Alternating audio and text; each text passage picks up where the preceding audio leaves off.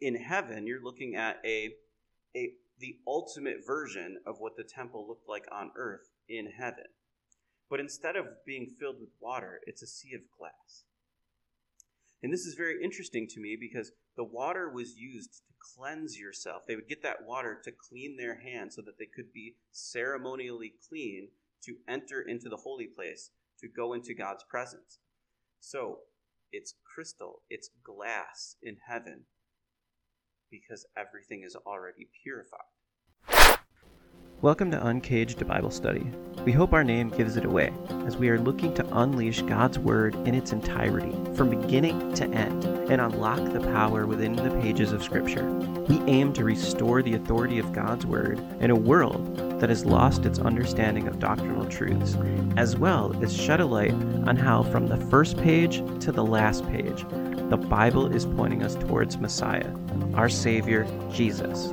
So we hope you enjoy the Bible study today. And if you did, follow us or share the podcast to help us spread the word around the globe. And if you leave us a 5-star review, that's a great way to let us know that you say amen and are impacted by what you've heard. So thank you for joining us on this journey. And in the words of Charles Spurgeon, the Bible is like a caged lion. It does not need to be defended. It simply needs to be let out of its cage. Let's unlock the cage together.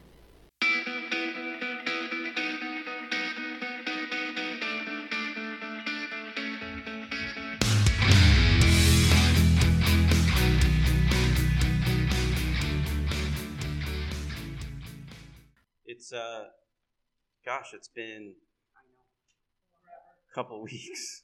Feels like a really long time. We left off with at 1 Kings 6, and we'll be picking up. Solomon just built the temple, and now we're picking up in chapter 7. Really what we're dealing with is Solomon.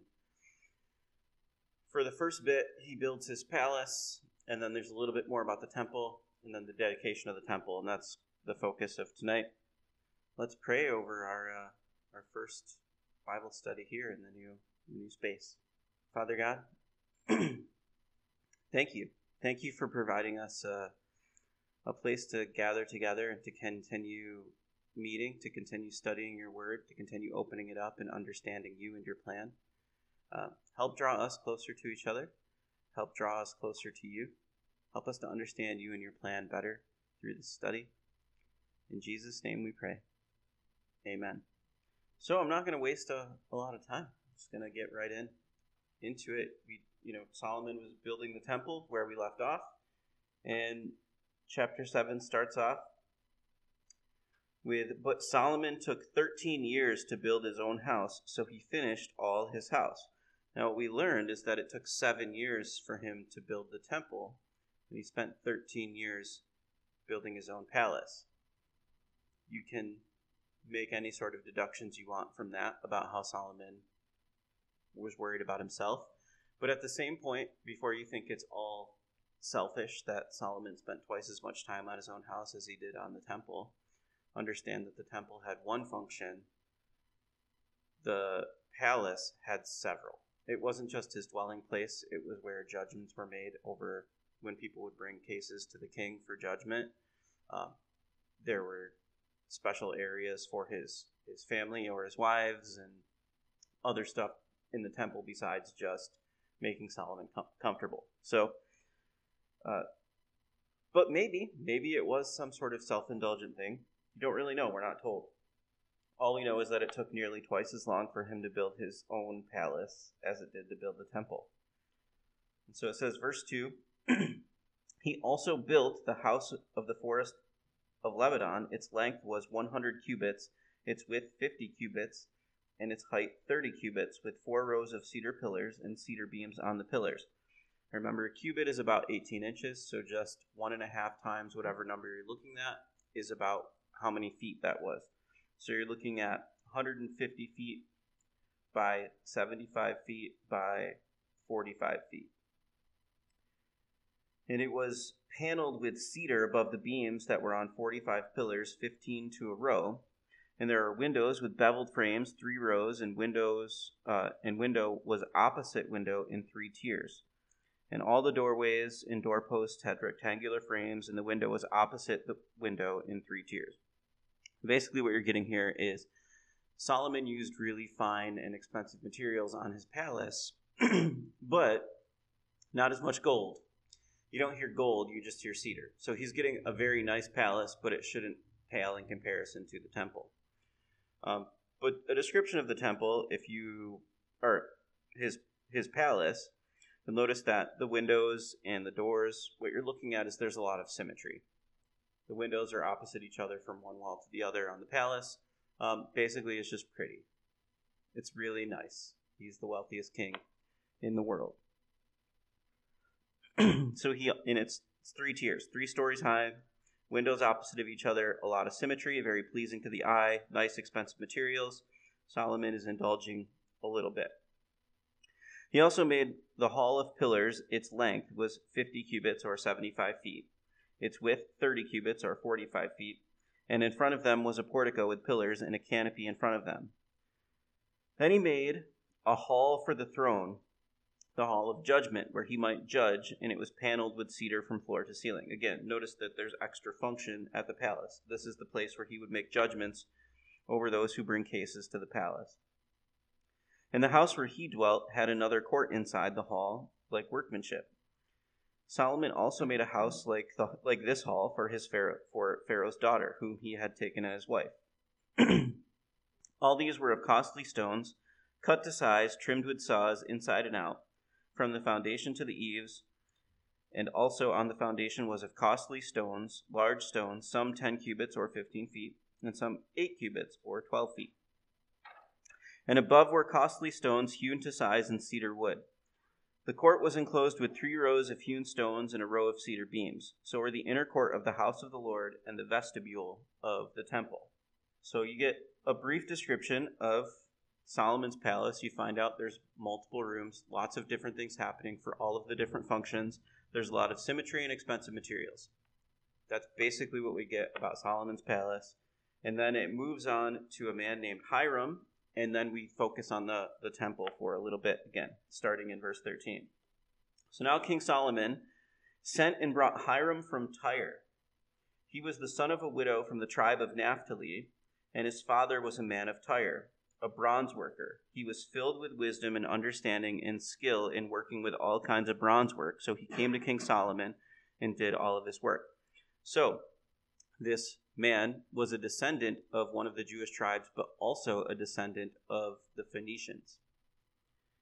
And he happened to be a really skilled metal worker, and he gets Solomon's blessing to do work for the temple. He cast 2 pillars of bronze, each one 18 cubits high, and the line 12 cubits high. He measured the circumference of each. Then he made 2 capitals cast of bronze to set on the tops of the pillars. The height of one capital was 5 cubits, and the height of the other capital was 5 cubits. He made a lattice network with wreaths of chain work, and the capitals were on top of the pillars, 7 chains for one capital and 7 for the other. So he made the pillars 2 rows of pomegranates above the network all around to cover the capitals that were on top, and thus he did for the other capital. The capitals were on top of the pillars, and the hall were in the shape of pillars, 4 cubits. The capitals on the 2 pillars also had pomegranates above them by the convex surface which was next to the network, and there were 200 such pomegranates in rows on each of the capitals all around. And then he set up the pillars by the vestibule of the temple. He set up the pillar on the right and called its name Jachin, and the other up the pillar on the left that he named Boaz.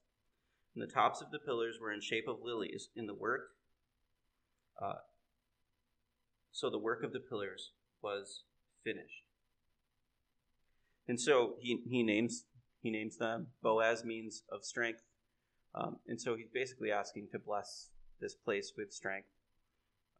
And you just see there's a lot of ornate things. Pomegranates happen in a lot of Solomon's writings. You'll notice that. And it seems to... there's a lot of symbolism with them. One of them is sort of decadence and luxury. And these are on the temple because this is a lavish place because it's made for the greatest thing. It's made for God to dwell with his people. That's the symbol behind the temple. And in terms of what did this look like, you probably have as much trouble picturing this in your head as me. But there's a lot of pillars and a lot of ornate work. That's as much as I can give you. There are pictures online, but we don't really know how accurate they are. All we know is it was magnificent. It wasn't the largest building, but it was imposing because of just how delicate and detailed all of the work was and how impressive all of the materials were, between cedar and gold-plated things and the work that was done with carving.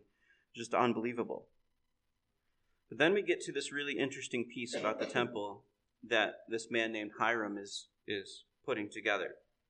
It says, he made the sea of cast bronze 10 cubits, or 15 feet, from one brim to the other. It was completely round.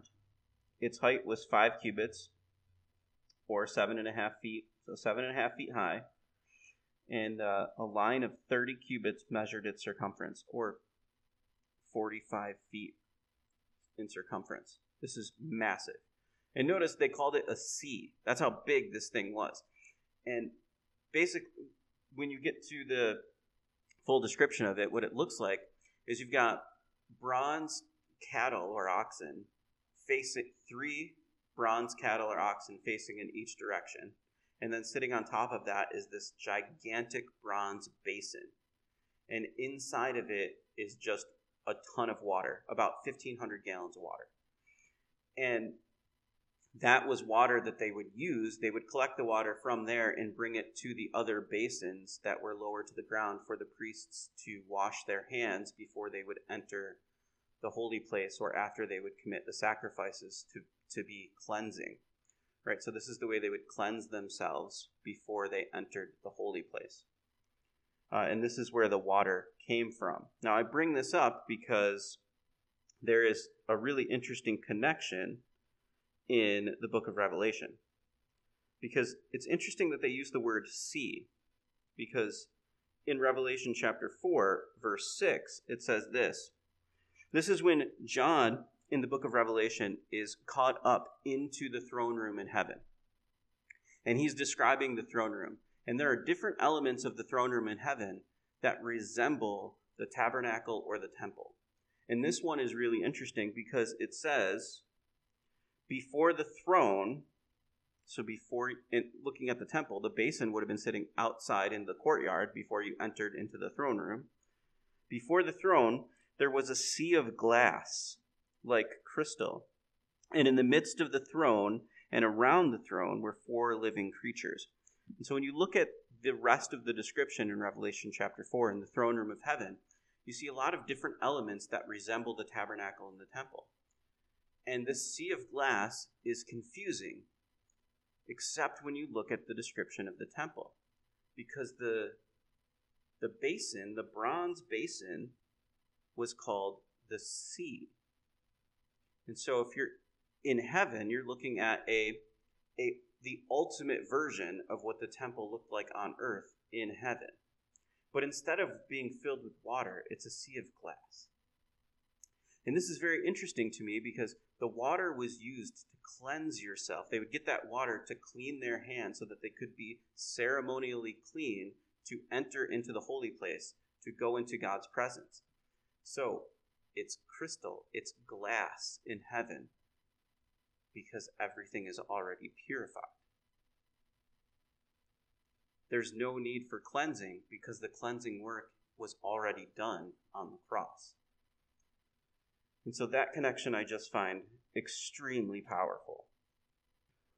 So let's look at the rest of this description. It says, below its brim were ornamental buds encircling it all around, 10 to a cubit. All the way around the sea, the ornamental buds were cast in 2 rows. When it was cast, it stood on the 12 oxen, 3 looking toward the north, 3 looking toward the west, 3 looking toward the south, and 3 looking toward the east. The sea was set upon them, and all their back parts point inward. And it was a handbreadth thick, and its brim was like the brim of a cup, like a lily blossom. It contained 2,000 baths, or about 1,500 gallons of water. And so that's that picture of the 3 oxen or or bowls facing it north, south, east, and west with this sea and this giant bronze basin sitting on top of it. Verse 27, he also made 10 carts of bronze. 4 cubits was the length of each, 4 cubits the width, and 3 cubits its height. And it was the design of the carts. They had panels, and panels were between frames, and on the panels or between the frames were lion, oxen, and cherubim. Interesting that also around the throne in Revelation chapter 4, that there are 4 living creatures, and as you dive into that, you find that their faces kind of are similar to this description here. And on the frames was a pedestal on top. Below the lions and the oxen were wreaths of plated work. Every cart had 4 bronze wheels and axles of bronze, and its 4 feet had supports under the laver, were supports of cast bronze beside each wreath. Its opening inside the crown at the top in 1 cubit diameter. And the opening was round, shaped like a pedestal, and on the half cubit inside the diameter, or in outside diameter, and also on the opening were engravings. But the panels were square, not round. Under the panels were the 4 wheels, and the axles of the wheels were joined to the cart. And the height of the wheel was 1.5 cubits. The workmanship of the wheels was like the workmanship of a chariot wheel. Their axle pins, their rims, their spokes, and their hubs were all of cast bronze. And there are 4 supports at the 4 corners of each cart. Its supports were part of the cart itself. On the top of the cast, at the height was 0.5 cubit. It was perfectly round, and on the top of the cart, its phalanges and its panels were of the same casting. On the plates of its phalanges and on its panels, he engraved cherubim, lions, and palm trees. Where there was a clear space on each with wreaths all around, thus he made the 10 carts. All of them were the same mold, 1 measure and 1 shape. Then he made 10 lavers of bronze. Each laver contained 40 baths.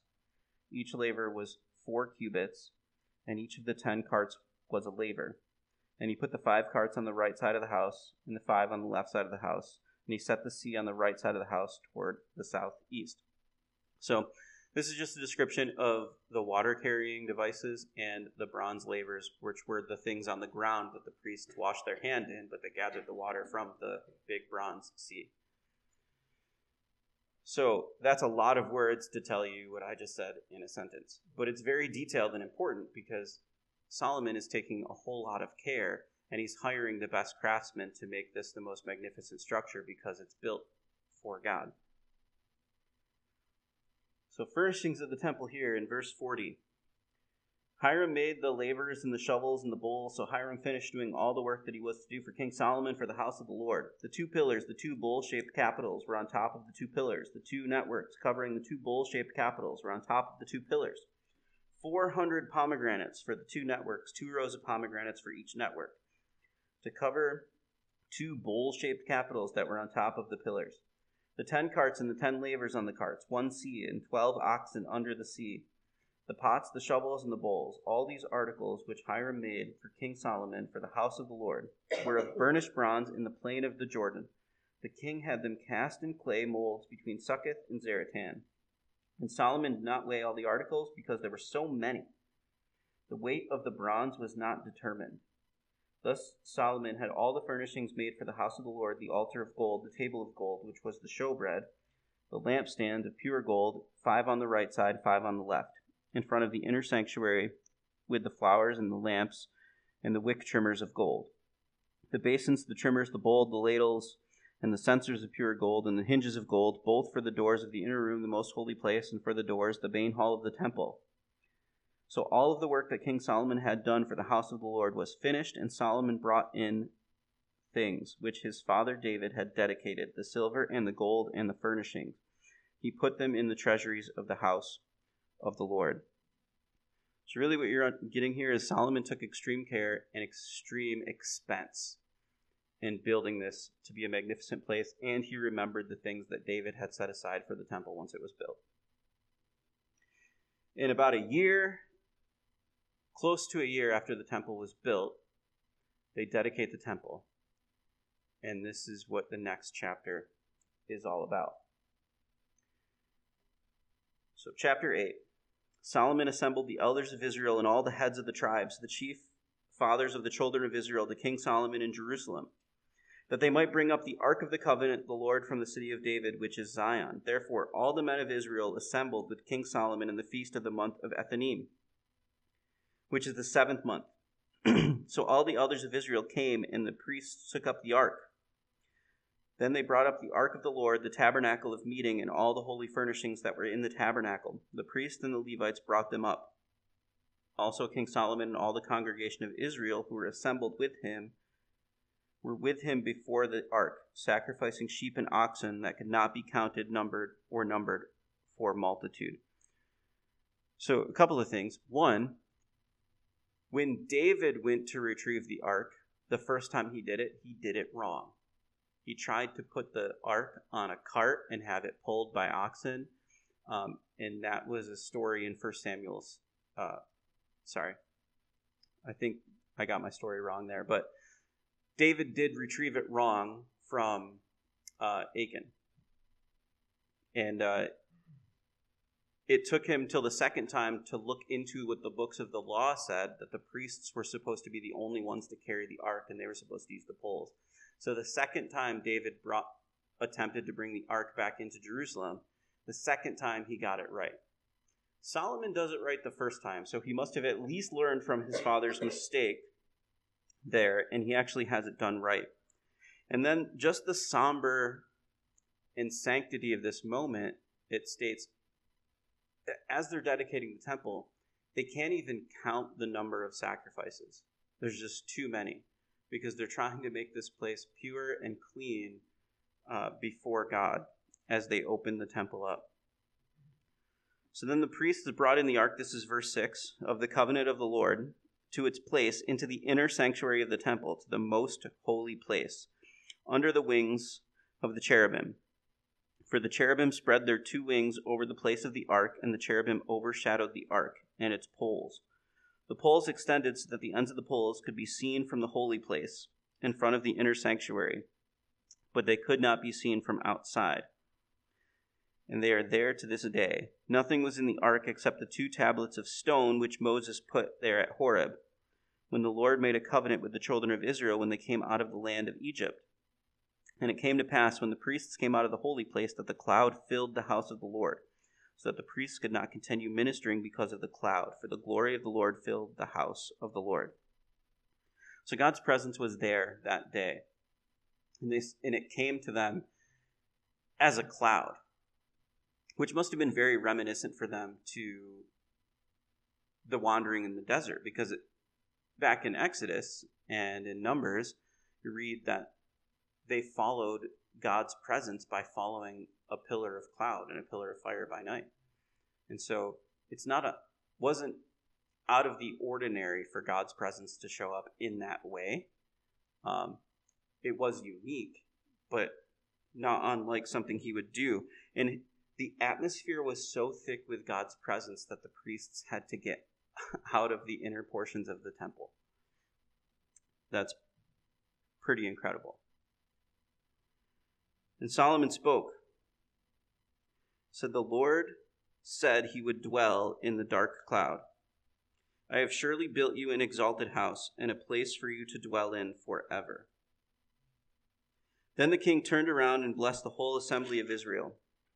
When all the assembly of Israel was standing, and he said, "Blessed be the Lord God of Israel, who spoke with his mouth to my father David, and with his hand fulfilled it, saying, Since the day that I brought my people Israel out of Egypt, I have chosen no city from any tribe in which to build a house, that my name might be there. But I chose David to be over my people Israel. Now it was with the heart of my father David to build a temple for the name of the Lord, God of Israel. But the Lord said to my father David, Whereas it was in your heart to build a temple for my name, you did well that it was in your heart. Nevertheless, you shall not build the temple, but your son who will come from your body, he shall build the temple for my name. The Lord has fulfilled his word which he spoke, and I fulfilled the position of my father David, and sit on the throne of Israel. As the Lord promised, I have built a temple for the name of the Lord God of Israel, and there I have made a place for the ark, in which is the covenant of the Lord, which he made with our fathers when he brought them out of the land of Egypt. I think it's really interesting that Solomon's speech starts with so much remembering of them being brought out of Egypt by God, and the connection to the pillar of smoke, and how the cloud was filling the temple that day. And when they started their wandering, they were looking for a permanent place. And God gave them the instructions to build a tabernacle so God could dwell with them as they traveled and wandered. And now Solomon has built a permanent structure for them, and God shows up again as a cloud, kind of stamping that moment that Israel is here, the right king is on the throne, and my house is in Jerusalem. So then Solomon stood before the altar of the Lord in the presence of the assembly of Israel and spread out his hands toward heaven. And he said, Lord God of Israel, there is no God in heaven above or on earth below like you, who keep your covenant and mercy with your servants, who walk before you with all their hearts. You have kept what you promised your servant David, my father. You have both spoken with your mouth and fulfilled it with your hand. As it is this day, therefore, Lord God of Israel, now keep what you promised your servant David, my father, saying, you shall not fail to have a man sit before me on the throne of Israel. Only if your sons take heed to their way, that they will walk before me as you have walked before me. And now I pray, O God of Israel, let your word come true, which you have spoken to your servant David, my father. So Solomon prays for the fulfillment of that to come true, of God to keep his promise that as long as David's sons follow God, they will maintain rule in Israel. That's Solomon's almost praying for his own demise in there, but he's also praying for the future Messiah, because Jesus is the ultimate son of David who fulfills that ultimate promise and is still yet to come to sit on the throne as the rightful king in his second coming. So he's praying for Jesus, but he's also praying for what is about to happen with his descendants. When Solomon's son, Rehoboam, takes the throne, Israel splits into two, and then after a long battle of figuring out whether or not they're going to follow God, it all falls apart. And that's the Babylonian exile. But Jesus is still the ultimate fulfillment of this. So Solomon is praying both for the hope of the future and for his own family's demise. Verse 27, but will God indeed dwell on the earth? Yes, his name's Jesus. Behold, heaven and the heaven of heavens cannot contain you. How much less this temple which I have built? This is a really good point. And Solomon is at least making a point that Israel needed to hear. Solomon is saying, I have built this magnificent temple. It's the most magnificent building in the world. But it's silly to think that that can contain the God of the universe. This is a symbol, nothing more. Yet regard the prayer of your servant and his supplication, O Lord my God, and listen to the cry and the prayer which your servant is praying before you today, that your eyes may be open toward this temple night and day, toward the place of which you said, my name shall be there, that you hear the prayer which your servant makes towards this place. And may you hear the supplication of your servant and your people Israel when they pray toward this place. Hear in heaven your dwelling place, and when you hear, forgive. So in Solomon's dedication prayer at the temple, he's praying for the future. That when people pray towards, when the sons of Israel pray towards Jerusalem, towards the temple, that God will hear them because of the dwelling place that Solomon built. Now, I bring that up as an important reminder because we see that happen in the book of Daniel. After the temple has been torn down and the people of Israel have been exiled for 70 years, Daniel, in chapter 6 of his book, Daniel chapter 6, when the Persians have taken over Babylon, and Daniel is still in a good position of power with the king of Persia, the other wise men don't like Daniel, and they try to get him ousted. Not just fired, but killed. And they tell Cyrus, the king of Persia, hey, why don't you create a law that just for a month no one's allowed to pray to anything but you because, oh, King Cyrus, you're so magnificent. And as any politically motivated, powerful figure has a giant ego, Cyrus buys it. And he says, sounds like a great idea. I can't wait for all the people to praise me. But unfortunately, Daniel would never, as usual, Daniel would never give up on praying to his God. And in Daniel chapter 6, it says this in verse 10. When Daniel knew that the document had been signed, this is the law that Cyrus was putting into place to kill anyone who didn't pray to only him for a month. When Daniel knew that that document had been signed, he went to his house, where he had windows in his upper chamber, opened towards Jerusalem. He got down on his knees 3 times a day and prayed and gave thanks before his God as he had done previously. It states that when Daniel knew he was in trouble, Daniel knew what that law stated, and he knew that his life was on the line for praying to God, Daniel decided to pray to God by opening his windows towards Jerusalem like always, and prayed towards the temple just like Solomon asked in his prayer. And of course, you know, at the end of that story, Daniel gets thrown into the lion's den to a bunch of starving lions, and Daniel survives. But the people who came up with the law get thrown into the lion's den after Daniel, and they get eaten up immediately. So the point of that is, this plays a role in Jewish history and in biblical history, in that Daniel remembered this. And as he continued to pray towards Jerusalem and pray towards the temple, his life was saved. Now, verse 31, when anyone sins against his neighbor and is forced to take an oath and comes and takes an oath before your altar in this temple, then hear in heaven and act and judge your servants, condemning the wicked, bringing his own way on his head, and justifying by righteousness by giving him according to his righteousness. When your people in Israel are defeated before an enemy because they have sinned against you, and when they turn back to you and confess your name and pray and make supplication to you in this temple, then hear in heaven and forgive the sin of your people and bring them back to the land which you gave your fathers. When the heavens are shut up and there is no rain, because they have sinned against you and they have prayed toward this place and confessed your name and turn from their sin, you afflict them. Then hear in heaven and forgive the sin of your servants, your people Israel, that you may teach them the good way in which they should walk and send rain on the land you have given to your people as an inheritance. Well, Solomon is saying, let this be a place that when people turn their hearts to you, you forgive them.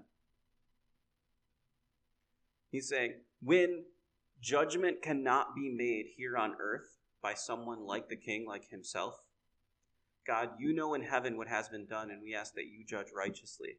But when people repent and turn from their sins and come to the temple, that you would forgive them. When the nation turns their hearts away from you, and we lose to our enemies, but then we come back and we repent and we turn to you and we come to the temple, forgive your nation. Forgive those who come to the temple, forgive their sin, and reconcile with them. Well, I would recommend, just because obviously we don't have enough time, go back and listen to Exodus, in our study in Exodus of the tabernacle. Because the tabernacle and the temple was built around the same idea as the tabernacle. It was built to be the same type of structure because it was built to be the place where God is worshipped. And the tabernacle and the temple both representatively and prophetically seem to point pretty significantly to Jesus. And so in this prayer, it's interesting what Solomon is saying. Because he's saying, when people repent and turn their hearts and come to pray to the temple, forgive their sin. If the temple is a foreshadower of Christ, think about what that means. For those who come and pray and repent and turn their hearts to you and pray to the Lord Jesus, God, forgive them of their sins. That is a pretty astonishing foreshadowing. Now, I wanted to finish chapter 8, but it's really long, so I think we're just going to stop there because that's the most important point we can make. Turn your hearts to Jesus.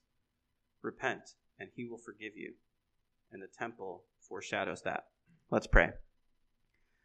Father God, thank you for this book. Thank you for this moment. Thank you for the parallels and the foreshadowing and the enlightening insights as Solomon dedicated the temple. Help us to learn from that and to be closer to you and to recognize how important repentance is and how important it is to turn our hearts towards you and to seek you, Lord Jesus. In your name we pray. Amen.